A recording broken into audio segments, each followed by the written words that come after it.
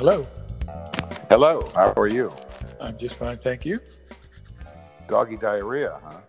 Yeah. Fun stuff. Oh, delightful. So, what's floating your boat? My boat? Yes. Or a dinghy or, bark, whatever. Actually, very local stuff. The things growing in my garden is what it is at the moment. And is that out of a desire to have some control over the universe? No, it's just I don't really control it. I just it runs itself. I just have to put things in the ground and take other things out of the ground, and it's gorgeous.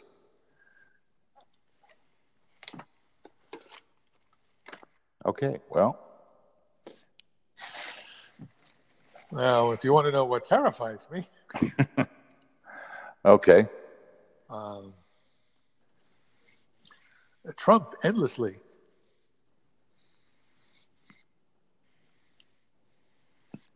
And what? Well, the combination of his incompetence and his authoritarianism and the cast of characters he's assembled around him to run his administration, which ranges from fellow incompetents to fellow authoritarians who have some idea of what they want to accomplish and are managing to accomplish more of it than I'm happy with. I sometimes wonder why we both fear him so avidly and at the same time think of him as incompetent. I think he's one or the other, not both. Well, I think everyone can be competent about some things and incompetent about others. I mean, there's some areas in which he has very high competence, and other areas where he seems to have more self-regard than he's earned. Where I think he is not competent, but he would have no idea of that. But I mean, that's. I was reminded yesterday of I forget what the context was, but it was what was the guy's name who said, "I know you are, but what about me?" Or I forget how that goes. It was. I think you're talking about Pee Wee Herman. Yes, exactly. I know you are, but what am I? Yeah, exactly. Well, that's a kindergarten taunt, which he just adapted. But I do think that there's a little bit of there's a disconnect there. I think, but I feel it very much in terms of the coverage on the major vehicles for covering this story and this outrage, as it were. I just don't find that a business model, as we discussed on a Gilmore Gang, which will not see the light of day because of operator error on my part.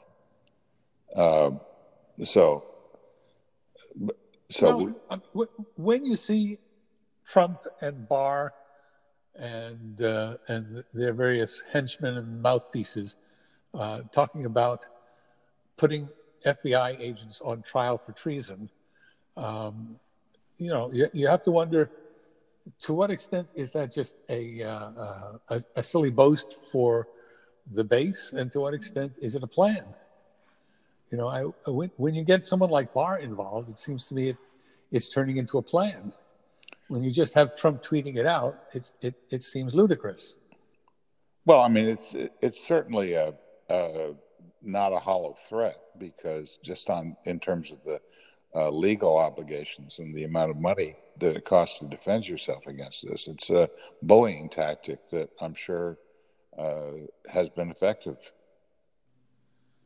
Yes, well, and he's not bullying the people that he's attacking. He's bullying the people who are still in a position to do him harm by continuing to investigate him. Well, I mean, this isn't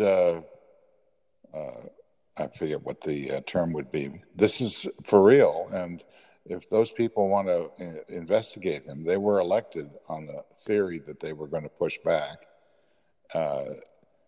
and it's not clear whether or not they feel that it's in their political interest to actually push back or not. But something's going to happen, right? Well, I'm not just talking about the Democrats who have a political agenda. I'm talking about the people in the FBI and the CIA who are looking out for foreign interference and foreign intrusions. And if Trump succeeds in making that personally costly, he's shielding himself, but he's dropping the shields around the country.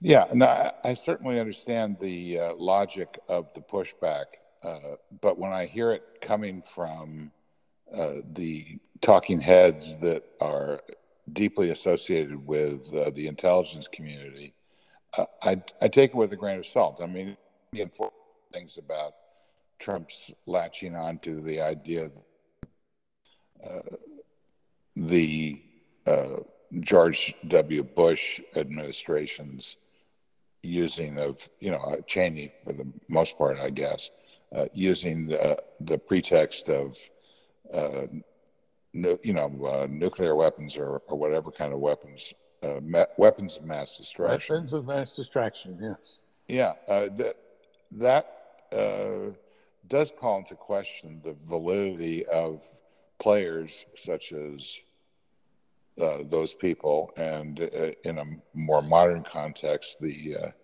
national security advisor, to gin up the system in order to be able to promote an aggressive agenda. I mean, certainly these things are scary, but isn't the entire intelligence community all about some pretty scary stuff? Absolutely. And it's very, I find myself marveling at the fact that I'm looking at entities and institutions that I have been suspicious of all my life as somehow being a bulwark and protection against even scarier things. Right. So, again, my question fundamentally comes down to the complete failure on the part of the media to be able to get their arms around what the story really is. And, there's a lot of talking about it on Trump, et cetera. These right. words basically suggest that this is completely out of control and it's all Trump's fault, when in fact a lot of this stuff has been going on for decades. It's true, but I have the feeling that a lot of this stuff that's been going on for decades has been held in a sort of equilibrium, and that the equilibrium is tipping. Well, don't you think that there's an argument to be made for the role of popular culture in these kinds of swings left and right? There must be. Would you care to make it? You're looking to me to be optimistic about this? Thanks. No, I mean, what did you have in mind when you brought that up? I just think that the pendulum swings back and forth.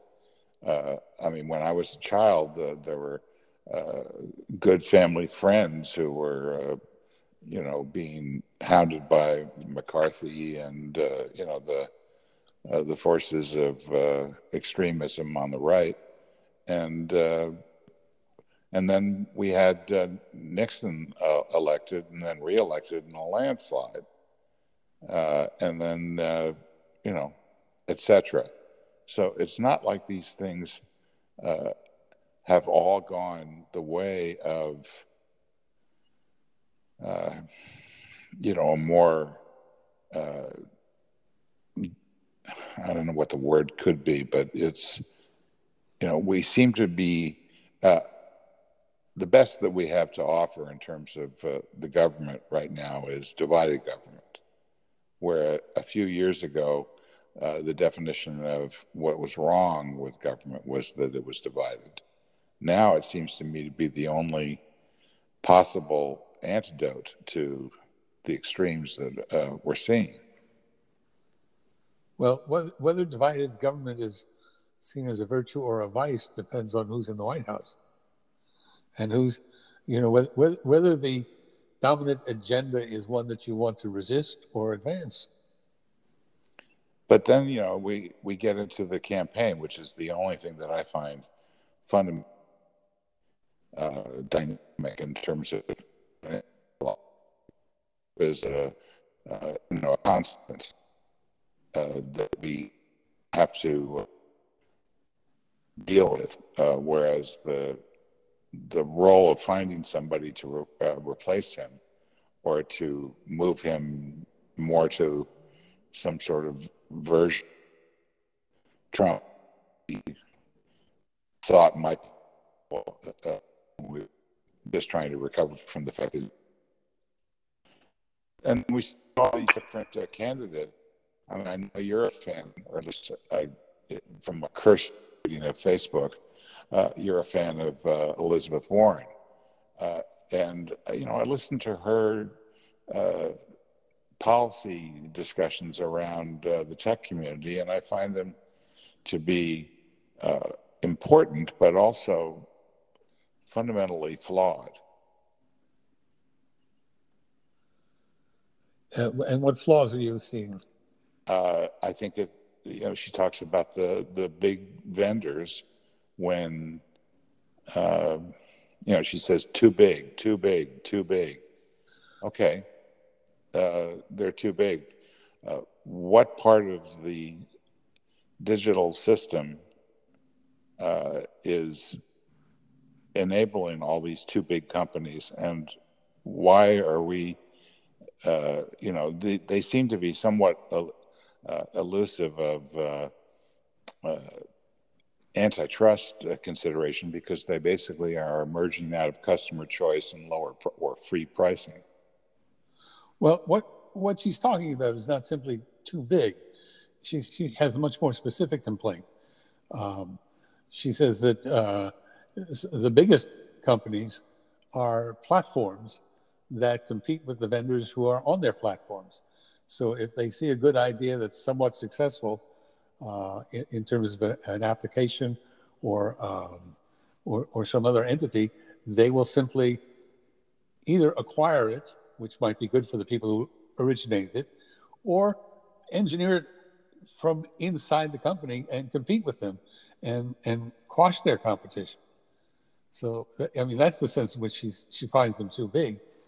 Yeah, but we see that kind of dynamic not necessarily playing out in an obvious way with, Twitter, for example. They've notoriously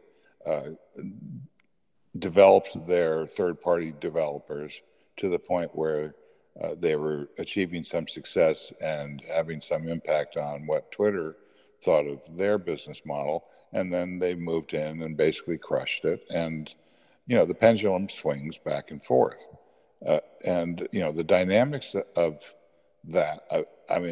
I personally think that Twitter has improved substantially. First of all, in terms of stability, it actually runs, and in terms of being able to at least surprise Wall Street occasionally with some growing numbers. I mean, they may not be the behemoth that Facebook is, but it's a pretty interesting business. And I think it's a marker for notification-based communications that's extremely important to our future. That doesn't mean that it's not a cesspool of bad actors in some instances, but I think net it's a huge development in the culture and in the political structure of the world. Yeah, I'm not sure that Twitter is on her list of companies that are too big because they're both platforms and applications. But my point would be that, Facebook, I mean, Bill Gates was very prophetic, I thought, in terms of the antitrust considerations against Microsoft. Certainly, they had an important impact on Microsoft's strategy. But Bill Gates' comment basically was, don't worry, there's going to be somebody coming along that's going to push us out. And to the extent that they are now back in terms of revenue, that would seem to be not necessarily an accurate statement. I think to include the fact that of the web and many technologies and I don't think, which is a pretty big deal in the technology community. So I just don't know that these kind of political, I think it's an easy target given Facebook's tin ear about a lot of things. But it doesn't necessarily can I just correspond. For a technical note. I'm argue with me. No, I'm hearing Please. a strange distortion in your voice, and I don't know if it's going into the recording or if it's just part of what I'm hearing. Well, is it still there? It wasn't just now. No. Okay, so it may have just been my anxiety translated into digital. And what? Yes. So what were you? Are you anxious about anything? Where did you lose me? Oh, I never lost you. It's just that it just sounded a little bit like you were talking through a spring. It had a little boing boing sound. It's exciting. People who are listening to this will know just about the same time that we do whether that happened on the recording or not. Well, yes. Well, they'll know before it because it was going on for a couple of minutes before I brought it up. Oh, because I was expecting it to go away and it didn't, but I think it's gone away now. So based on what I was talking about, rather than the sound, don't you think that there's a disconnect between this kind of strategy for policy-based demonizing of the success of tech companies, and do you think that's going to be a successful gambit for the Democrats versus Trump? I don't. I think he's doing pretty well with the technology right now. I mean, God help us, but I wonder about our skill. Or let me put it a different way. Let me ask you a question. What Democrats do you think are actually using technology in a potentially productive manner? Well, he's not a Democrat, but Bernie Sanders has been pretty good at using social media, if that counts for technology. Yeah. He's been at it for 5 or 6 years now. He's really good at it. As for the others, it's hard for me to judge because I'm not doing a good investigation of it. I'm mainly reacting to things that I see based on things that they manage to get into the various streams that I watch, or when they ping me directly. Well, I think there's an interesting dynamic in terms of the campaign right now, as people sort of jockey for position without seeming to be too, frantic about their diminished position. I mean, it seems like there are really 4 candidates right now that have a chance for bubbling up for the first debate. That would be Sanders, although I think Sanders is under some pressure right now, and because of Biden, Elizabeth Warren, Kamala Harris, maybe, and Buttigieg mainly. I think he's got a real shot at framing some of the talking points that a lot of people seem to be either running away from, a la impeachment, or have a policy-driven campaign, which I think is going to be valuable, but I don't think that it's going to pull anybody out of the 0.4 range in terms of votes. Yeah. I wouldn't count Beto out either. I'd put him on the short list too. He comes and goes. He rises and falls, but he's pretty interesting. Mm-hmm.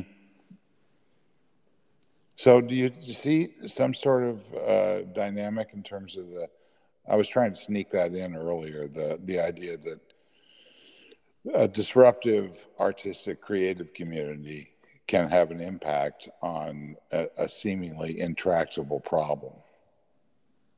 In '68, we saw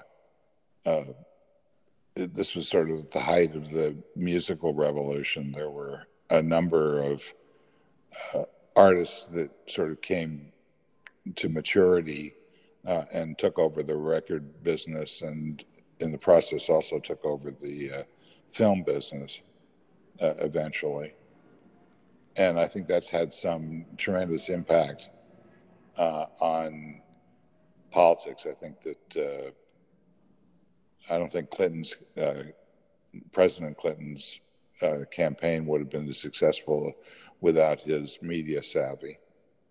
Well, there are a lot of things that seem to derive from the cultural waves that were going on in 1968, including, I think, the personal computer industry. But on the other hand, who won the election in 1968?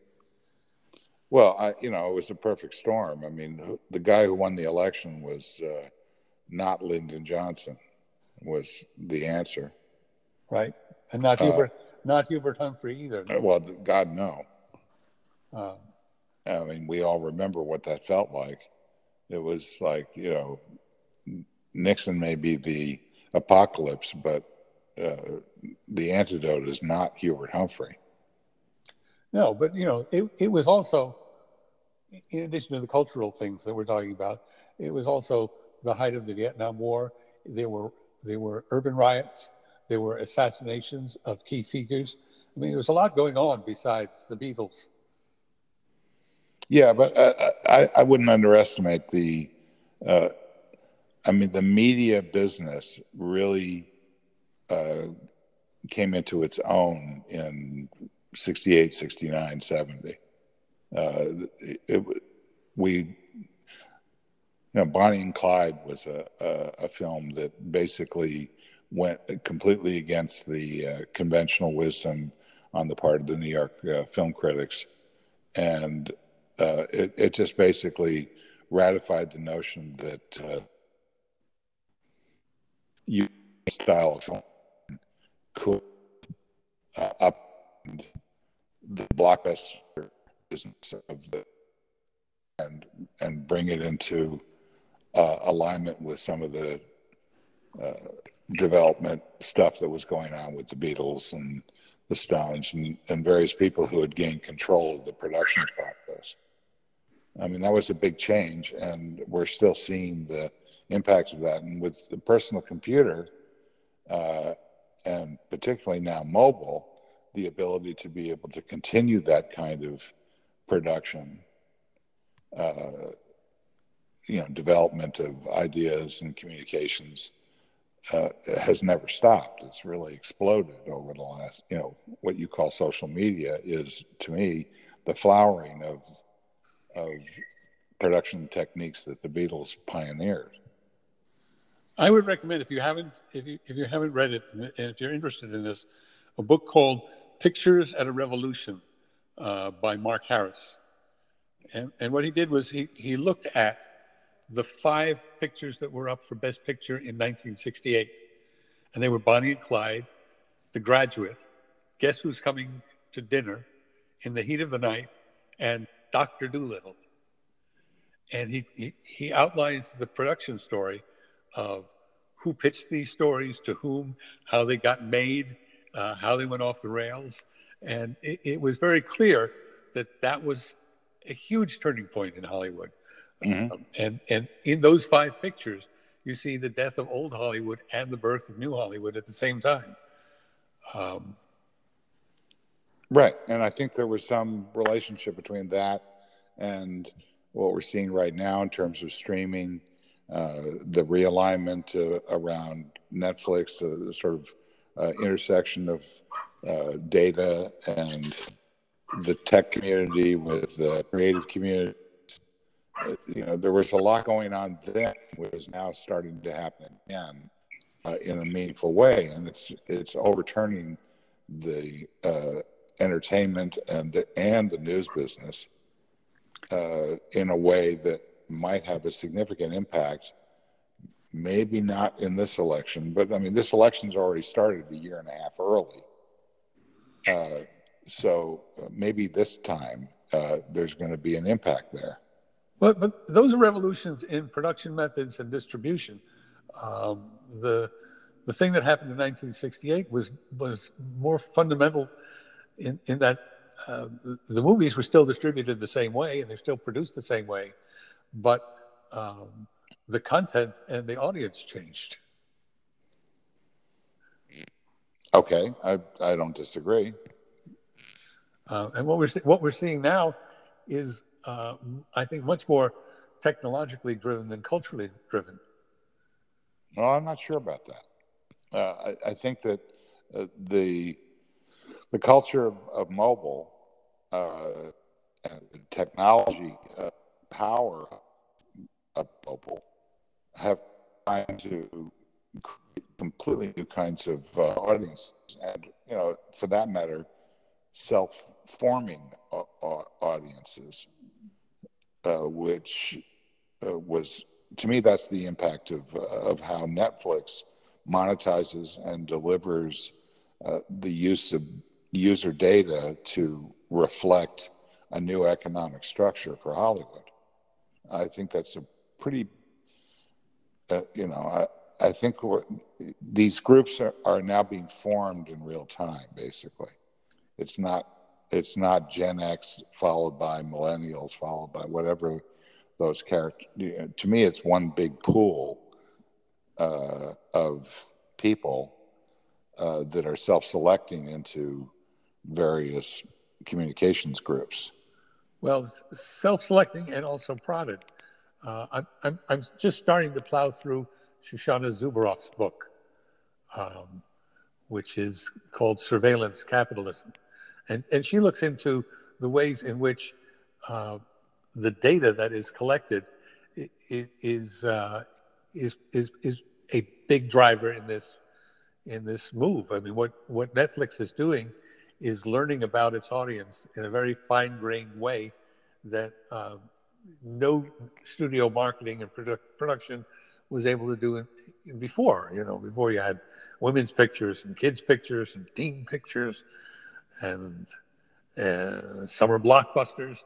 But Netflix is able to do it on a much more fine-grained way in terms of guiding their production slate and also guiding their promotion through the notification engines that they're using. Yeah, I think it's fascinating, and I also think it's creating new winners and new losers, and I think that's going to migrate, if it hasn't already begun, into the political environment and into the so-called government environment, as people, essentially the idea that Trump is doubling down on, which is that he can basically narrate his presidency off his phone. Yes, but that's just the most superficial part of it. I think that one of the, unless Brad Parscale is simply boasting and self-serving, part of the Trump story has to do with the way they used fine-grained data about people in various locations to drive the Electoral College victory, even while Trump was losing by 3 million votes. Yeah, but No, that's I've the always big, found that I he think that, wasn't losing by just. I'm sorry, but he wasn't losing by 3 million votes. He was winning by 40 electoral college votes. right. That's what I'm saying. But that was as much data driven as it was Trump narrating his own presidency. I mean, So what part of that? there was the very visible level of the rallies and the coverage of the rallies, wall to wall on cable TV, and the tweet stream, and the debates. That was all very visible. What was not so visible was what was going on in terms of targeting and motivating and demotivating potential Hillary voters. Right, but you don't forget that Hillary was doing a pretty good job of demotivating her voters as well. Yes, I don't forget that. Although I get arguments from her diehard supporters when I bring it up. So what this is true. Let's say Brad Parscale, who's I believe his campaign manager, is that right? Yes.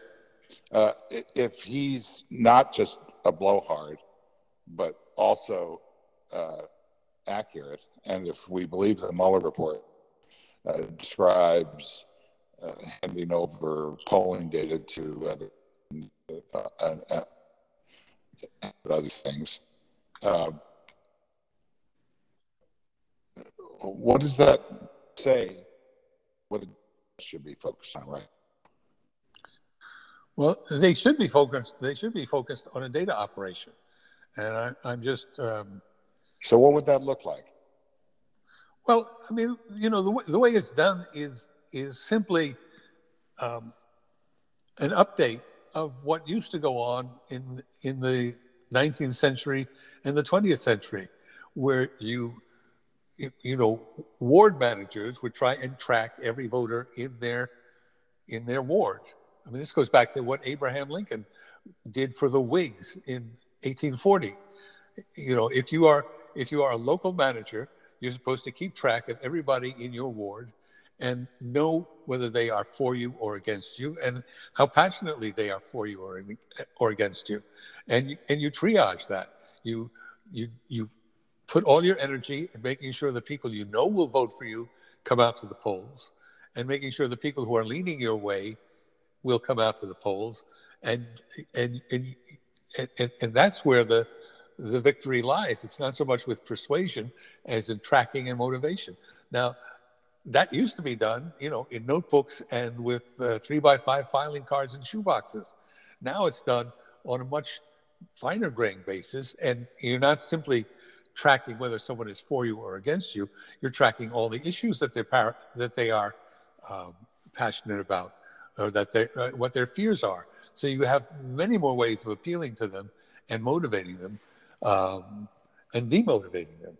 I think there's much more energy now on voter. It's not quite voter suppression; it's voter demotivation. How do you think that this election is going to shake out at this point? Well, I think at this point, Trump is in a big hole in general. I mean, he's got this ceiling that doesn't seem to. He doesn't seem to be able to move it, and he doesn't seem interested in moving it. And there's a huge anti-Trump sentiment throughout the country. So it's going to play out by making sure that the people who are inclined not to vote for Trump don't simply not vote for Trump, but also come out and vote for the Democratic candidate who's opposing Trump. But we've already seen some interesting data about people getting tired of his tweets, for example. Yes. I think that cuts both ways. But let's just talk about it first, just in terms of the numbers. What's going on there? What's going on? I think his act is finally getting old, and he's got this passionate, committed base, but it's exhausting for the rest of us. Now, you have to realize that with Trump, it's not just Trump, but it's also the entire Republican establishment that lined up with him and said, "Oh, this is the guy that we can get to bring people to the polls." So they're in a fascinating position because they've made their bet, and if the bet turns sour, it turns sour on all of them. But they're going to work very hard to make sure that that bet doesn't turn sour. Well, I mean, the Republican Party's always trying to stop the hemorrhaging of their limited majority. Right. So all of this, So all of this extreme, why would they be any worse off than they always are? I think In they're other worse. words, I think they're worse off because their bet requires them to motivate a core group of disgruntled people. For instance, I think that what we're seeing now with these extreme anti-abortion measures that are passing in Republican-controlled states is part of motivating their base, because their old stance on abortion was running thin. Their old stance was to say we are against abortion, but to do very little about it, and their base was getting a little exhausted of being spun like that and dragged along and pulled along without any results. So now they're trying to motivate their base by going all hog against it, full hog against abortion in radical ways that seem to be, I think, backfiring on them. I think they're going to wind up motivating their opponents much more than they motivate their base with these moves. where is that going to be transformed or translated into It's going to somebody who's at the head of the ticket on the I Democrat don't. side? It doesn't matter who's at the head of the ticket. It means that women across the board are going to come out and oppose what the Republicans are doing, and not just women, but men who learn from women. All right. So it's just an academic question as to who's going to actually be the nominee. Probably. I mean, I'm overstating that, but it sounds like what you're saying. It probably will. I like the idea that there are more candidates who are possible nominees, which keeps the Republicans unable to concentrate their fire. So if Biden is the putative nominee, or Sanders, or any of the up and comers, they're the ones whose heads goes up above the parapet and they get shot at. That was one of the things that hurt Hillary so much. Was she was for years the nominee. Everyone knew it, and there was a multi-year effort to bring her down, and she didn't respond well to it. Yeah, but Biden seems to be overperforming in terms of that. He's been the obvious Jeb Bush of the Democratic Party for a long time, but he seems to be outperforming. Yes. That problem. Well, I think that there is something likable about Biden that Jeb Bush didn't share. So the question is how unlikable is the perception on the part of Republicans that the Democrats are basically talking out of two sides of their mouth, and that they're going to get in and we're going to get back to the very stuff that Trump is campaigning against, as being the special interests of the non-whites, etc. All of the wedge issues that are being used. I don't know. I mean, the wedge issues are real. The fears of whites who either are displaced or feel displaced in terms of status, more than in terms of actual economic hardship. They're losing their position at the top of the pyramid. So even poor whites can say, "Yeah, but I'm white," and if "yeah, but I'm white" doesn't carry the weight it used to. I don't know. I don't know how long that's sustainable. Mm-hmm. Well, I think we saw a film last night directed by Olivia Wilde, who's an actress that you may be aware of, but she's not in this film. It's a film about coming of age, two girls, and it's very funny, and it's extremely well directed.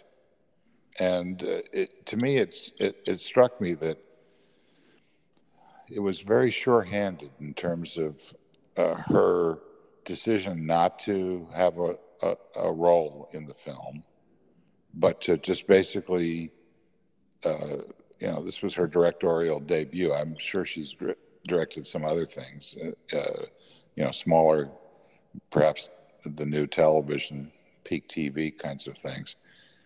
And it just struck me as going outside of the diversity and those issues, and just basically step up and take the seat and do it. And it felt like we're in the middle of a transition where people are realizing that they have the power to be able to create and execute on very effective, transformative projects. What's the name of the film? It slips my mind now because all the good titles were taken about 10 to 15 years ago. Well, that's enough of a clue for people to check it out. They probably have already seen it. Oh, okay. It's very funny. And you come out of it knowing the full range of these characters, not just the lead characters, but, people that pop up and disappear, and, schoolmates, and the in crowd and the out crowd. And it was like a John Hughes movie, but it was made, today. And it was phenomenal. Good. I will look for it. So I don't know what we saw today, but we've managed to talk longer than we expected, and I've enjoyed it very much. Yes, so did I, as I always do, but particularly finding out how nothing has really changed. I believe so in 1930s. I think that's a valuable insight for us to be able to get through the next 30 days until the debates. So, Michael Markman, thank you very much. Thank you, Steve. Talk to you soon.